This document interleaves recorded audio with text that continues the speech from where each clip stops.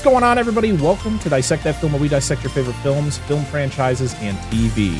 Today is a very special episode, a little bonus episode for everybody. We're doing something that we ultimately never done before, and we are interviewing somebody who is in the film industry, who's made movies, who's acted in movies, and I'm very excited about it. I'm your host, Brett Parker. Joining me, as always, is the wonderful, over here, Angela of DNA Gaming. Sorry. Got to mix up where everybody is today. And joining us is a filmmaker and of a wonderful movie from 2021 called The Letters, Robbie Walsh. Welcome to the show. Thank you. Thanks for having me. Absolutely. Thank you for being on. So, Robbie, we met a little bit ago on Twitter. You reached out and you know, you had this movie. You asked me if I would watch it, and I said absolutely. And I watched it, and boy, was it a gut wrencher. It's one of the most emotional movies I think I've ever seen, and that's not to try to, make it sound more than what it is. But yeah, this movie was something that I've never really seen before, because it's something that is based in reality. And I want to thank you for that. And also, again, thank you for being here. So, Robbie, why don't you talk about, you're here as our guest, so I want you to talk about yourself a lot, because this is about you. So tell us who you are, what you do, and, why, what got you into this business to begin with? Well, my name is Robbie Walsh. I'm from Dublin in Ireland, and I'm an Irish filmmaker. I was an actor first, and I studied, funny enough, I really kind of started studying acting when I was in the military, and kind of went from there. Wasn't getting a lot of auditions. Any parts I was getting were fourth guy from the left with a hello or something like that. So I started writing, started making a couple of short films, and then stepped into features. And my most recent is the one you're mentioning, The Letters, which is set against the backdrop of the cervical check cancer scandal that's happening here in Ireland at the moment. And it's inspired by it. And yeah, if any of our listeners wants to know what that is, Google it. And yeah, that's kind of all I could really say on that one. It's a horrible state of affairs. Absolutely. It's, I mean, as you know, me and Angela are from the United States, so it was definitely something that we didn't know anything about. Like, watching this movie, this brought a lot of things to light, and it's horrific. Like how, we could talk, the state of affairs for the U.S. government or whatever. It's one of those things, like, things that happen in your own country can also happen in other countries. Like, you're not, isolated. And something this severe and something this drastic it's crazy how, like, it's not talked about, even though it's not part of our country. Why are we never hearing about something like this? Because this is something that could easily happen anywhere. I think the more frightening thing is that when you say, if it's happened here, it could happen anywhere. Has it? Hasn't it? I mean, if it has happened here, it's more than likely happened somewhere else, Oh, absolutely. And that's just a straight fact. I don't mean to sound like I'm just people conniving against us, but I mean, at the end of the day, I mean, the facts on this situation speak for themselves. I can't get too into it. I don't want to have somebody banging on my door about it, but right. If you research it and people look into it themselves, they'll understand what I'm talking about. And it's a scary rabbit hole to go down. The performances in this movie are unbelievable. Watching this movie, I felt like I wasn't watching actors. I was watching, like, real, like you were. It was more like watching a documentary. Like you were in like actual victims' houses, like seeing their lives, and the three people that we see in this movie are living completely different lives, and to see the viewpoints of each of these characters is amazingly done, beautifully shot, and and correct me if I mispronounce any of the names, but Sarah Carroll, Yeah. Kathleen Warner Yeats, Yeah. and Mary Murray are your three, like who you're focusing on in this movie. And like I said, they're all they're all completely different from each other. They're all doing completely different things.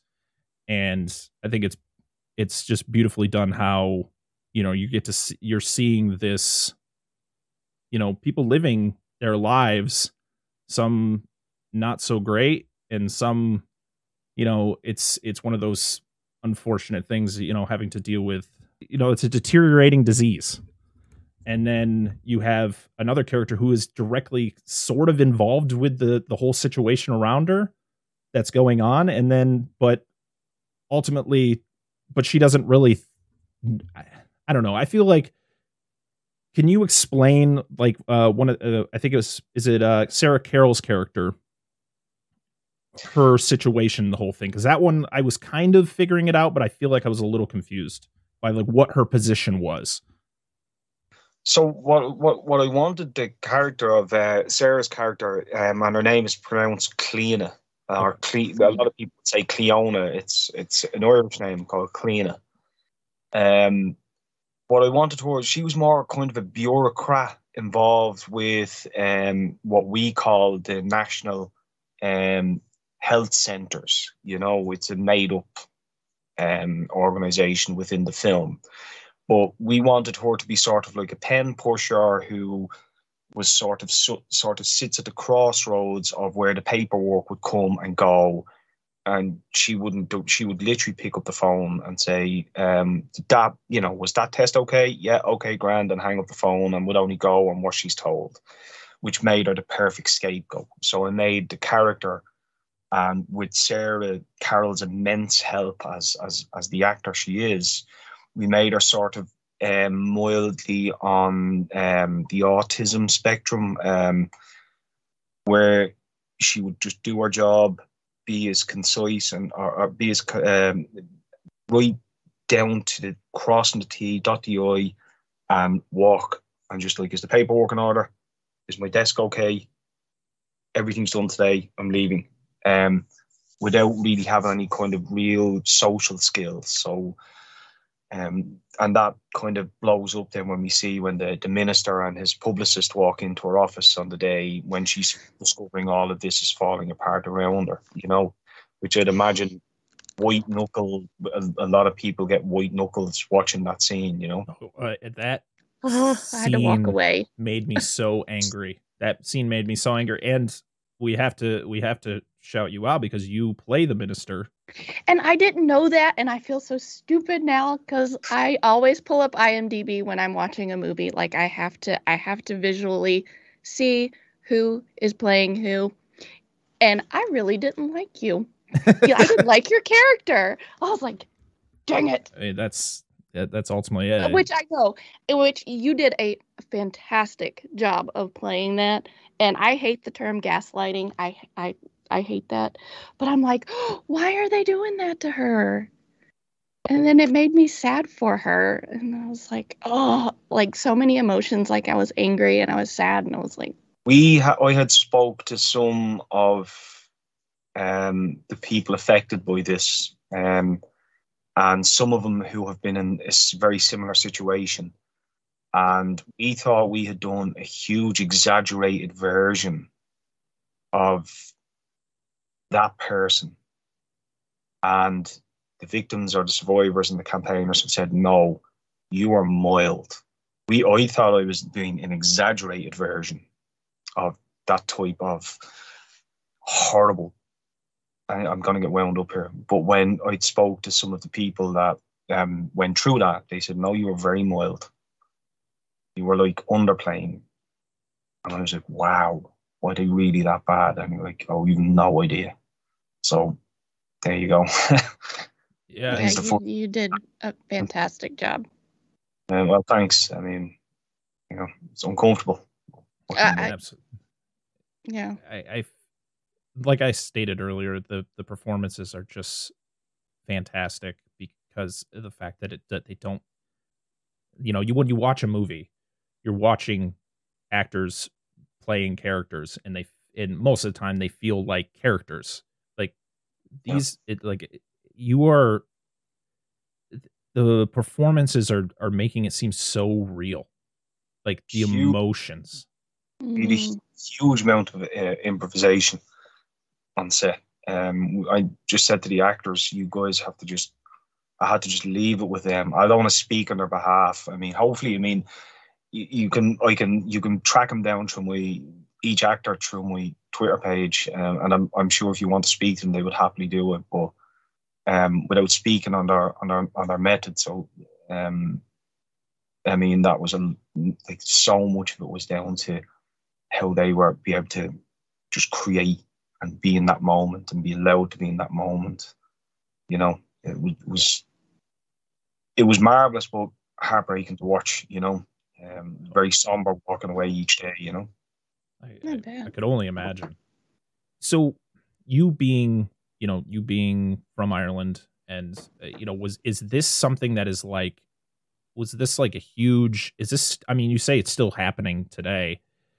Yeah. Like, how big was it when it first was found out? Like, I don't think people fully grasped exactly what was going on. There was campaigners coming out and speaking about it and really forcing the issue. So you had you had campaigners like Graham Walsh, Vicky Phelan, Lindsay Bennett, Emma Vic Mahuna.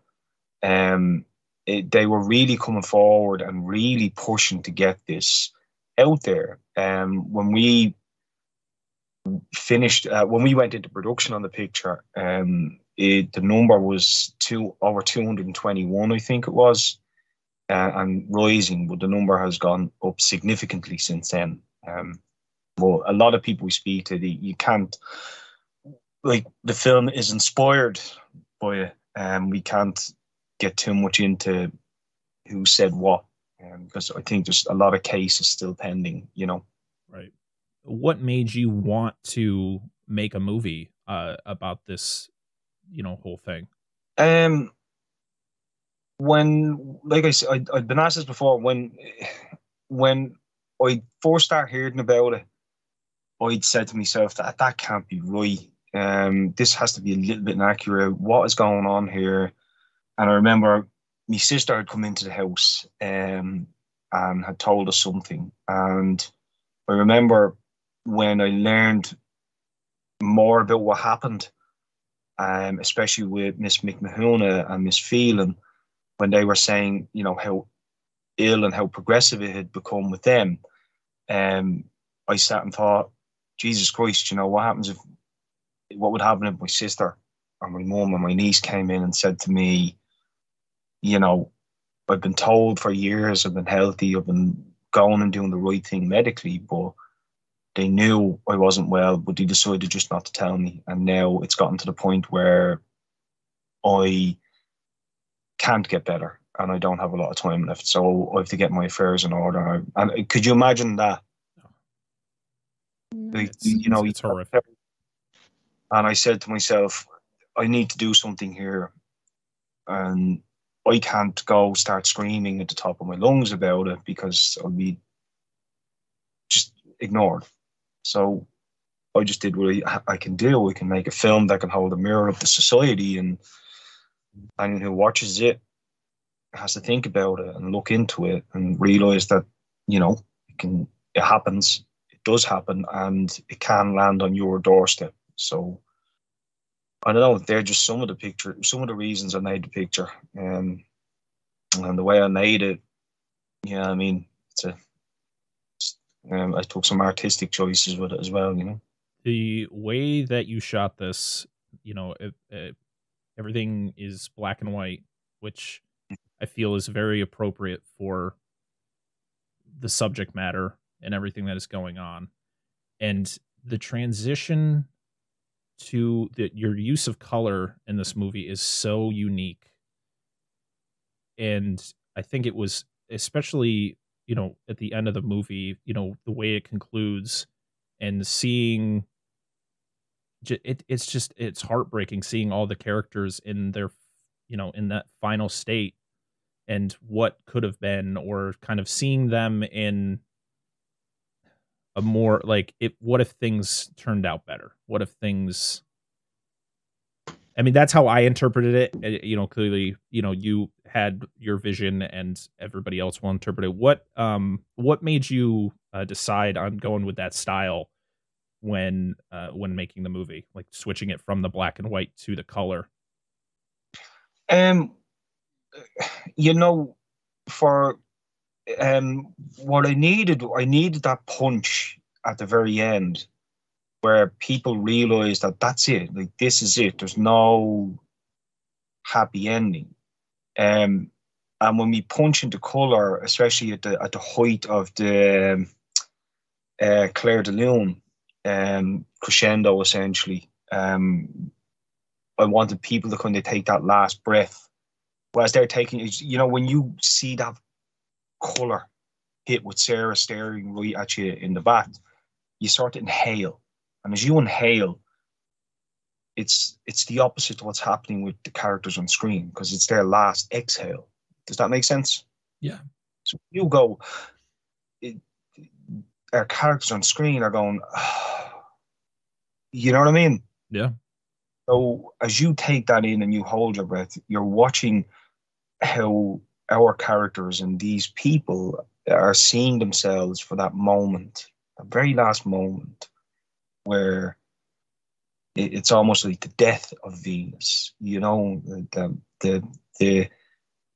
person, the people who keep the world evolving, keep the bloody human race going, are just slowly passing away. And that's why we have their whole moment where it's the last second of life and how they imagined themselves and how they could have been.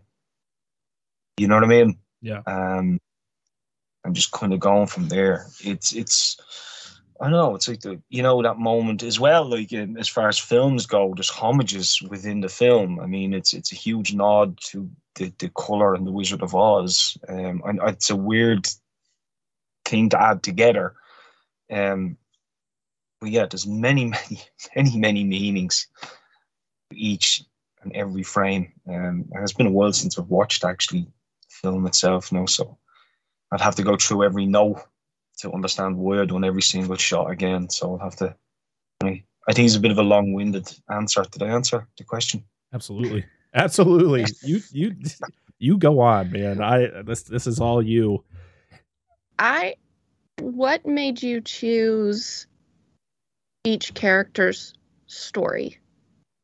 Like, they seemed so relatable, I guess. From me being a woman, like, I related to every woman. You said her name was Cleona? Yeah. As I'm not, you said that she was the bureaucratic. I'm not necessarily in that part of, but I feel like that antisocial part of her really resonated with me being me, and Sam being the mom. I mean, I have 3 kids, so, and Mary being the one taking care of her mom. I just felt, I guess, more like, why did you choose those stories? Well, I needed to kind of represent sort of everyone within each person and each character, and there's a lot of underlying issues with each story as well, which again are other scandals that has happened over here. For instance, with Mary, Kathleen Yates and her mum, who's kind of late stage dementia or Alzheimer's. She's regressing back to when she was a kid. Now, within itself, there's issues in Irish history with younger women, young girls, or single mothers who got pregnant and were taken away from their families and put into the Magdalen laundries. I don't know if you're familiar with them. So the Magdalen laundries were run by the church, and single mothers were taken there because they were seen as being sinful. Mm-hmm. And they were made work 7 days a week cleaning laundries for God knows, for any amount of places. But the babies were taken off them. And recently there was a septic tank in Ireland in a place called Tuam where they found hundreds of dead babies just thrown into it. Gosh. Yeah. It's strange to find myself talking about these things now because I haven't really done it yet. And what I wanted to do was kind of subtly address that. So you have this story where, and this also happened, where kids were taken from single mothers and sent away to orphanages to be adopted in America, which is why Kathleen Yates plays the role spectacularly, and it's why she's American. So Kathleen plays this character when her mum was very young, got pregnant. We don't know how, but she was very, very, very young when she had the baby, and the baby was taken off and sent to America. And then Kathleen found this out, or the character of Mary found this out and came home to find her mum. And when she did find her, she's a few years together now, and unfortunately, the mum has developed late stage dementia and is resorting back to when she was a kid and was taken to the laundry home. And all she can remember is that she's terrified of her treatment within these homes. And then we have Mary, who now is developing late stage cervical cancer, and she's worried about what she's going to do to take care of her mum, which ends in a heartbreaking way. But each story is a little onion. So when you peel the layer back, you find another scandal that has been ignored, another scandal that has been covered up. For instance, with Mary Murray's character of Sam, who has our 4 kids, we find that when she's looking up what she's going to do about her kids, there's been problems with orphanages and the treatment of kids in special needs in the kids' homes.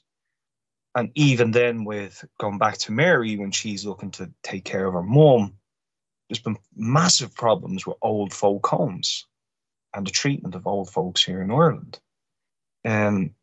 So each story, I had to kind of really address subtly all these other things that have been ignored. And in order to do that, I have to base every single character as human, as just going through mundane, everyday things that they do.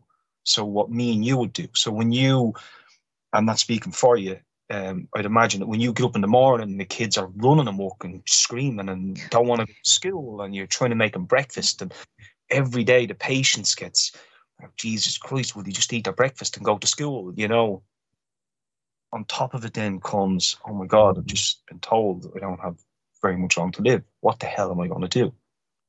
So every character had to be rooted in just the normal kind of everyday, trying to just get one day, one step at a time. And I had to make them kind of relatable. It's strange that you said you identify with the 3 characters, because every time you speak to somebody, they say they identify with somebody different within the film. But yeah, I mean, that's why each character is the way they are. Sorry, that was a long one. Oh, that's great. Sam, the thing, I mean, every story is so tragic in this film. Sam's is one of those where she's a single mom with 4 kids, but she also is in pretty deep with, I'm guessing these are kind of like loan sharks, or like, like the people that like give out loans. But then she's also she meets with the gentleman who gives out loans, and he comes and he's trying to collect the money. And then there's 2 other guys. Are they part of like a mob of some sort? Yeah. So again, this is another thing. Like, God, I have to be careful how I frame this one.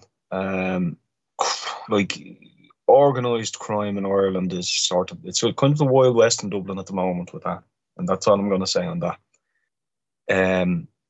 But with the other character played by David Gilney, who's one of the producers on the picture, he plays what used to be a company in Ireland called Provident.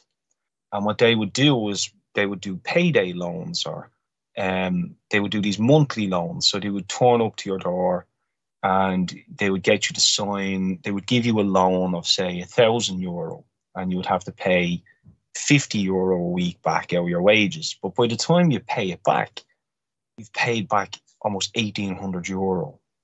Just that, you know what I mean? But you don't notice you're only paying 20 quid a week. But next thing you know, you're 5 months in, you're like, God damn, like I'm still paying this bloody loan off, I got suckered in by that. I took one of these loans out when I needed money, and I just realized then, I'm like, holy shit. And the more I looked into it, the more I realized they were so predatory. Because when you cleared off one loan, they would come to you and say, well done, you cleared off your €1,000 loan. You've qualified for a loan now of €2,000. Would you like that? Or €3,000? And, someone who is living paycheck to paycheck, and, you're paying 20, 30 quid a week out of your paycheck, all of a sudden then you're told, hey, there's a wad of cash in front of you for, $4,000 or $3,000. 99% of the time people are going to take it, And next thing you know, it goes from paying 20 quid a week to 30 quid a week to 50 to 60 quid a week. And next thing you know, you're in this horrible cycle where you were paying 20 quid a week for 3 months. Now you're paying 50 quid a week for 12 months, Yeah. And it was so predatory. They were real, like, you were literally better getting loans off gangsters because it wasn't costing you as much,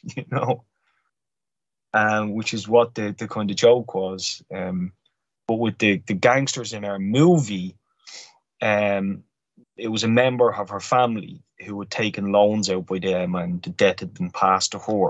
So, but they were ruthless. And just like the official, legal loan agents, they were like, we don't care about your 4 kids. We want their money. So they were identical.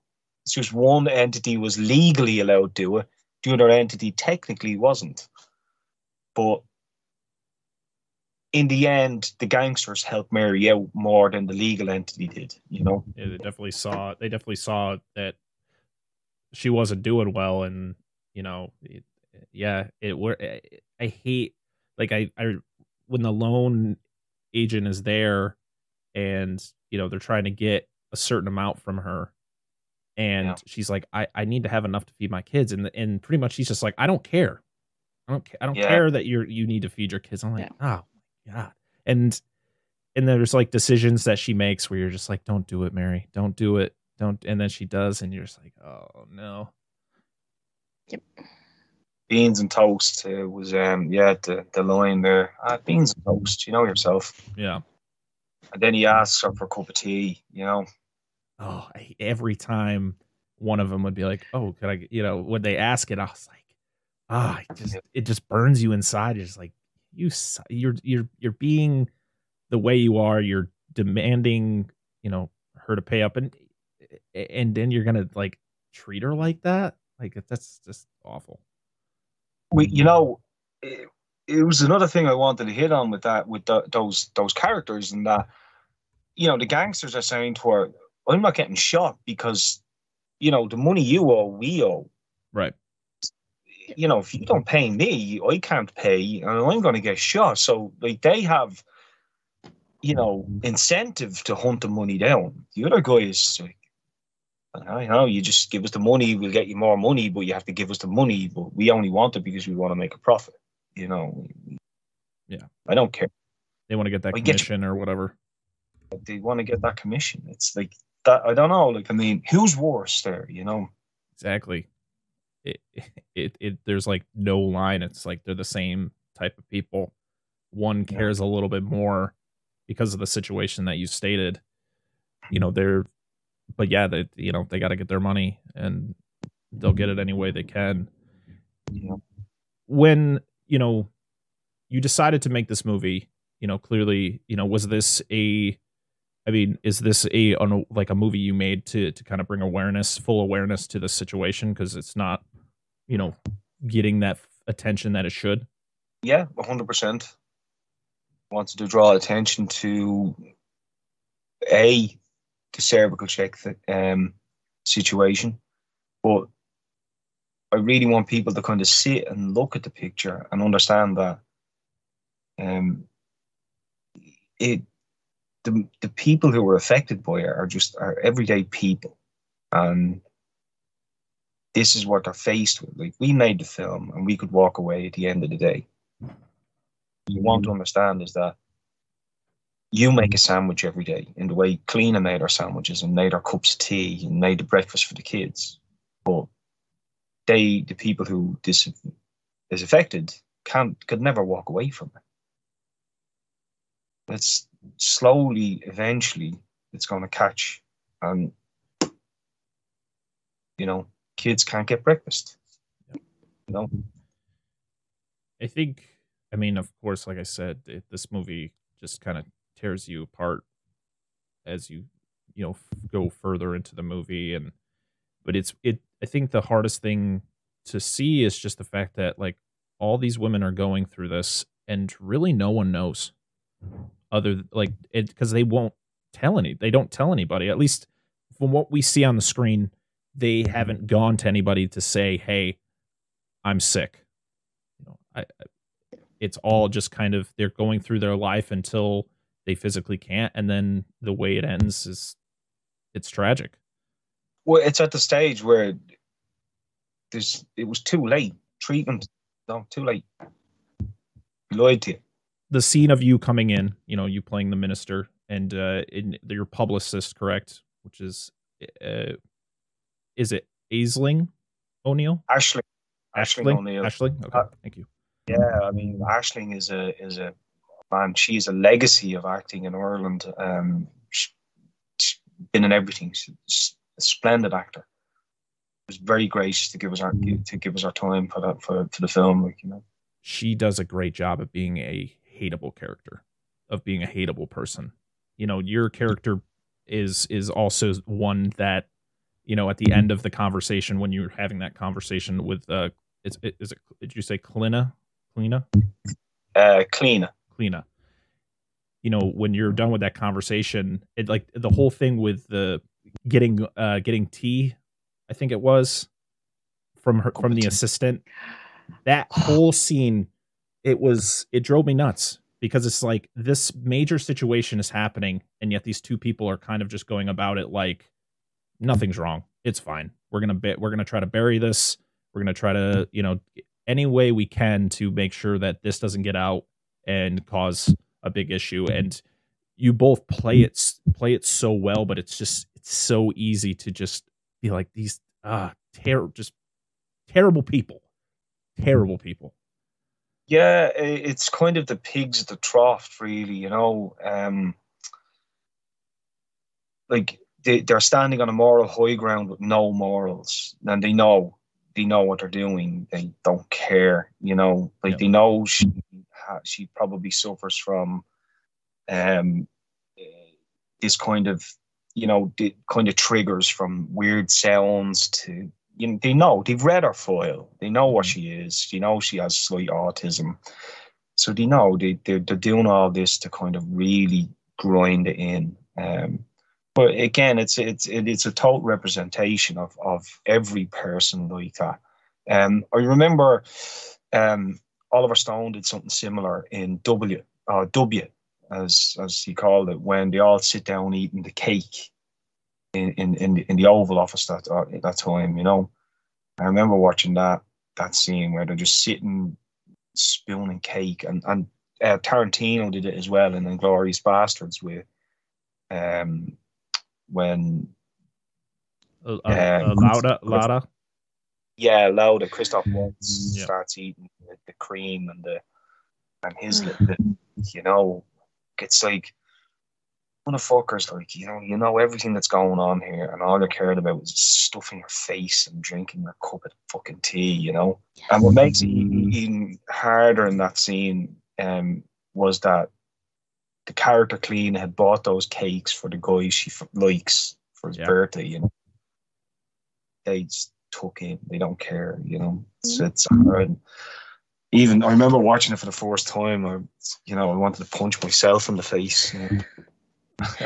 I'm over here. I'm like, yeah. The crazy thing was when I saw it, when I watched the film, and I get through the entire scene, and I was just so angry in that situation. I didn't even realize it was you. I had to pause and like look to see who. I was like, oh, it's actually Robbie. That's. Oh my! Yeah, I just that whole thing it gets you in such a blind rage because of just how can you say this without just wanting to throw up, like just physically be sick because of just you're playing off these horrific situations with just zero care because you don't want to get in trouble. Yeah, that's it. But I've been in situations. I mean, like the character of the minister. He's not just a minister and someone that was in the moment of the cervical situation. He is that guy is a representation of that weak male, that universal weak male who hands himself off as being the moral guy, but is so spineless and weak that he'll hide behind anyone and everything just so he doesn't get caught out, you know. And I know there's every woman in the world has been in a room with a man like that. Every man in the world has been in a room with a boss like that. I dealt with officers and sergeants when I was in the army like that. I know there's been a lot of officers and sergeants and corporals in the army who were amazing men, and would tell you straight up, look, you're being a shit, so you're in trouble now. There's others who would be like, the weaker masculine man who was good at paperwork, and all of a sudden he's a sergeant and completely abuses his power. Was never particularly. Do you know what I mean? Like, was never. Oh yeah. Yeah, and then this cleaner represents every woman who was silenced by that, who might necessarily have had the resources to stand up and go, fucking fuck you, you know what I mean? And then, of course, we have Ashland's character who enables people like that, yeah, maybe I'm getting a bit preachy here. So there's so much different underlying meanings within that scene. I mean, a lot of it's strange. Like a lot of people, it's really impressive that you didn't bring up the clock to me within that scene. Like, there's a lot of people kind of focus on the clock in that scene, which was purposely left there, stopped on the same time. Oh, dang! I'm gonna have to go back and look at that. Yeah, I guess so. I usually notice stuff like that. I didn't even notice the clock. To be honest, I didn't notice it that at the time had never changed. Yeah, we actually have the thing ticking like so. Where it's like broken, where it looks like it's trying to move. We have one like that at work. Yeah, it's trying to like when some people watch it and they say, the clock was broken, that scene, and you focused on the smallest problem in the room. I guess I was just so angry at the entire situation. I just didn't realize that's the simple thing in the room, where I was just more focused on that. I love that people can pick different things out, and me, I guess I'm just not the most observant person. But yeah, I mean, this movie is just it's beautifully made. You created something that so many people need to see. This needs to be viewed by anybody and everyone out there. Is there anything else that you wanna add before we kind of get into the end of the show? I want to ask you some non the letters questions. I want to have like a little conversation about you. Angela, do you have anything else you want to ask before? No. Or do you want to add anything, Robbie, about the movie before we move on? Well, yeah, if anybody wants to watch it, you can get it on Tubi and Amazon Prime and FlixFling, Memento. I think it's going up on Apple TV soon. Very nice. The Tarion, Filmocracy, and a whole bunch of streaming services there where it's available. Sling and Dish as well. It's available on Sling TV and Dish Network. Yeah. I saw it's also on Plex as well. I don't know if whoever uses Plex, it's also there. Before we end this, I want to ask you some questions personally, like so you've been in the industry. I saw that you wrote your first short in 2009. Yeah. And so you've been around the block for a bit. What, like, do you remember like the instance in your life where you're like, I want to be a filmmaker, or I want to be an actor, or whatever, or in that sense? I remember always wanting to be involved in film. I remember, like I've always had a deep, deep love for it. So, my grandfather watched cinema and film religiously, which in turn made me have to sit and watch constantly film with him.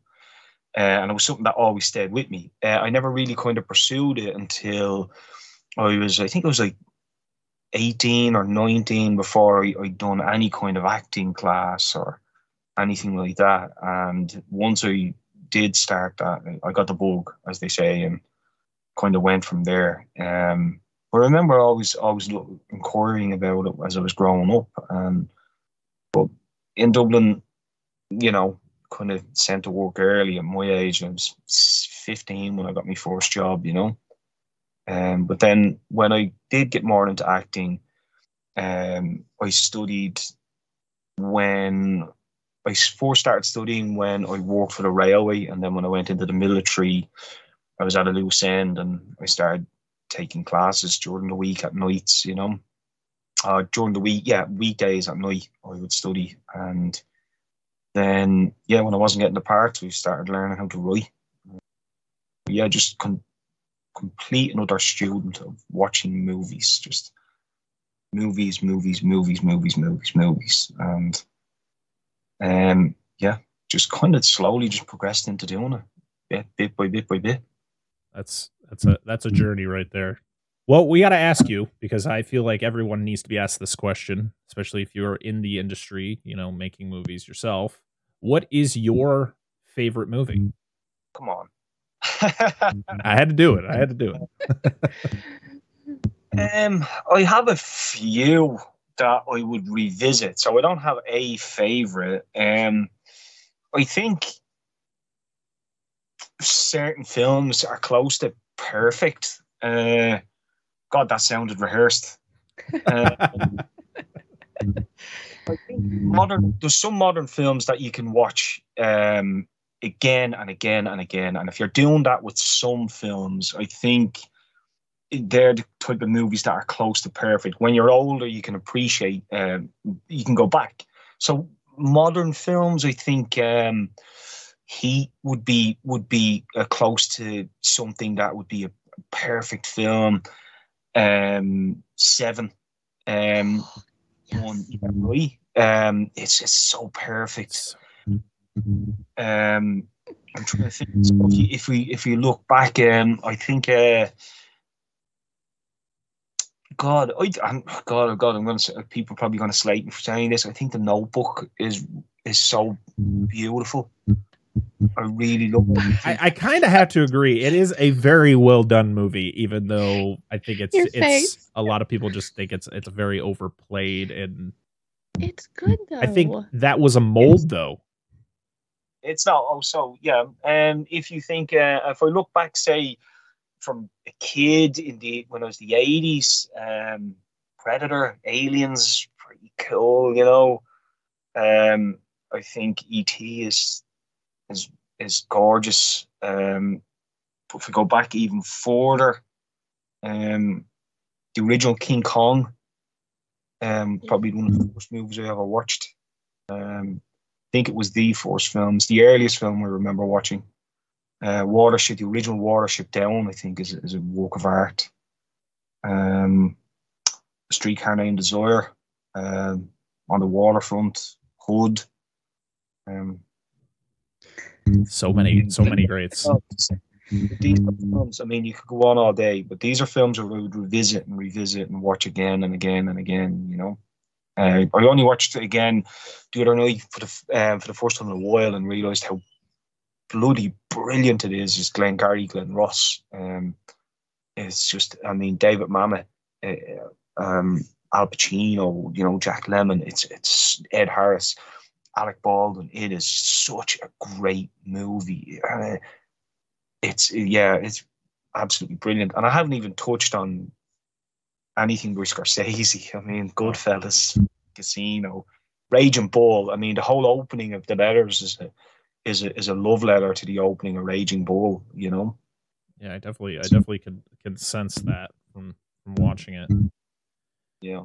Well, if you take the opening to Raging Bull, it's the stereotypical view of the animalistic man, of the male, the pugilist, the black and white, raw, gritty man, the boxer. So with the letters, I wanted to show the opposite end of the spectrum. I wanted to show what is the stereotypical view of the feminine, soft, caring, beautiful woman, and it's the ballerina. And that's why it's in color. It's why we have the ballerina, and it's why we have Ballerina Rusticana opening the film. And so I do want to ask a question though, going back to the letters now. I saw a lot of people with the last name Walsh. Did you have a lot of family work on this movie as well? Yeah, my two younger brothers helped me produce the film. The three of the girls in it are my nieces. Okay. And Dad helped me get the film made. And my nieces means that my sister and when I say my nieces, so my uncle Joseph is very close to my age. He's like a year and a half older than me. So they were his two daughters. And then you had my sister's daughter. So yeah. And one of the girls in it, Rachel Walsh, we had an actress pull out 24 hours before filming, and I was like, I need an actress for tomorrow. So I went through my Facebook page in one of the acting groups, and I seen the name Walsh. I looked and seen Rachel and went, interesting face. She's a Walsh. She's not going to let me down. Yeah, she's one of the blonde girls who plays one of the helpers in the movie. You know. Oh, okay. Really, yeah. They were great too. Like these really like the side characters who, they're, just interacting with those characters are fantastic. Lindsay Dwyer, wonderful, wonderful actor. Lindsay and Rachel came in. They're one of the few add a little bit of levity to the film. The kids. Young Tony Lee, who is a friend of mine's daughter, who ended up getting us one of the houses to film in. She plays the other daughter. Yeah. And is it John Connors is the one who played the Michael? Yeah, John, wonderful Irish actor. He was the helper, right? He was the one who came in to look after Mary's mom. Yeah, he plays Mary's brother in the film. Yeah, so. John is of the Traveller. He would be how do I say this? he will be the Traveller race, and he's a big advocate for inclusion and equality there with travellers and with groups and stuff like that. And he's a very, very well known, famous actor here in Ireland. You know, very well respected, great actor. Yeah, everybody in this in the film is fantastic, and this movie needs to be seen. Robbie, what do you got? Well, actually, before we go, what do you have? Are you working on anything new right now that you can talk about, or what do you got going on in your life? I just recently went back to acting there the other day. I shot a Sundance TV thing on Virgin Media, an AMC show called The Vanishing Triangle. That'll be out soon, and I'm working on developing two things now. So once the letters, we're screening in New York and hopefully LA soon. So once the letters, I can finally just kind of put it out into the world and let people find it. I'll be working on my next project. One is about it's kind of a Rocky story set in the world of drag shows. And another is just about a guy who goes around bars meeting people. Yeah, it's kind of a jazz movie. We definitely want to talk to you again and talk, in the future about your future projects. We greatly appreciate you coming on the show, and the letters. Seriously, everybody, go watch The Letters wherever it's available. And Robbie, thank you for being here. Thanks very much for having me, and I appreciate you guys supporting indie films. It's great what you do. I mean, keep doing it. Absolutely. Thanks very much. Really appreciate it. Where can people find you on the socials? You get me or it's weird. It's like RBWLSH. It's like it's just a lazy Twitter tag. Yeah, Facebook, Instagram, same thing. RBWLSH. Like, yeah. So that's where you'll get me there. Alrighty. If you want to get the films, they're available everywhere. Absolutely. So we're going to be posting all of Robbie's links down in the description. We're going to post where you can find The Letters, so you guys can experience this movie, because it needs to be seen by a lot more people. And again, Robbie, thank you so much for being here. And I definitely would love to have you back on the show down the road. Yeah, anytime. I'd love to. All right, everybody. Thank you so much for joining us for this special episode. I hope you enjoyed it, and make sure, again, check out The Letters and check out all of Robbie's other works. Like I said, everything will be down in the description. But until next time, I am Brett Parker. That is Angela of DNA Gaming, and that is Robbie Walsh. We'll see you all again next time. Bye, everybody. Bye. Bye.